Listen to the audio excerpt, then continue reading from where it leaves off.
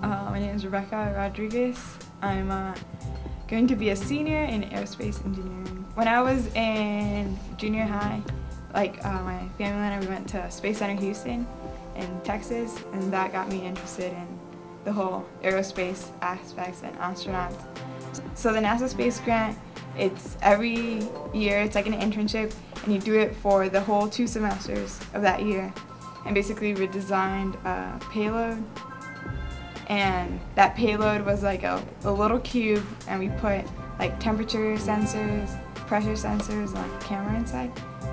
And then we launched it from a high altitude weather balloon. So it went up about 100,000 feet, and then it took pictures and like recorded data as it went up. For fun, I do a lot of intramurals. I just finished up Ultimate Frisbee in the spring. For me, what I'd like to do is work for NASA or some type of other like global engineering company that I could like interact with different countries, different people, but still go for that like aerospace school.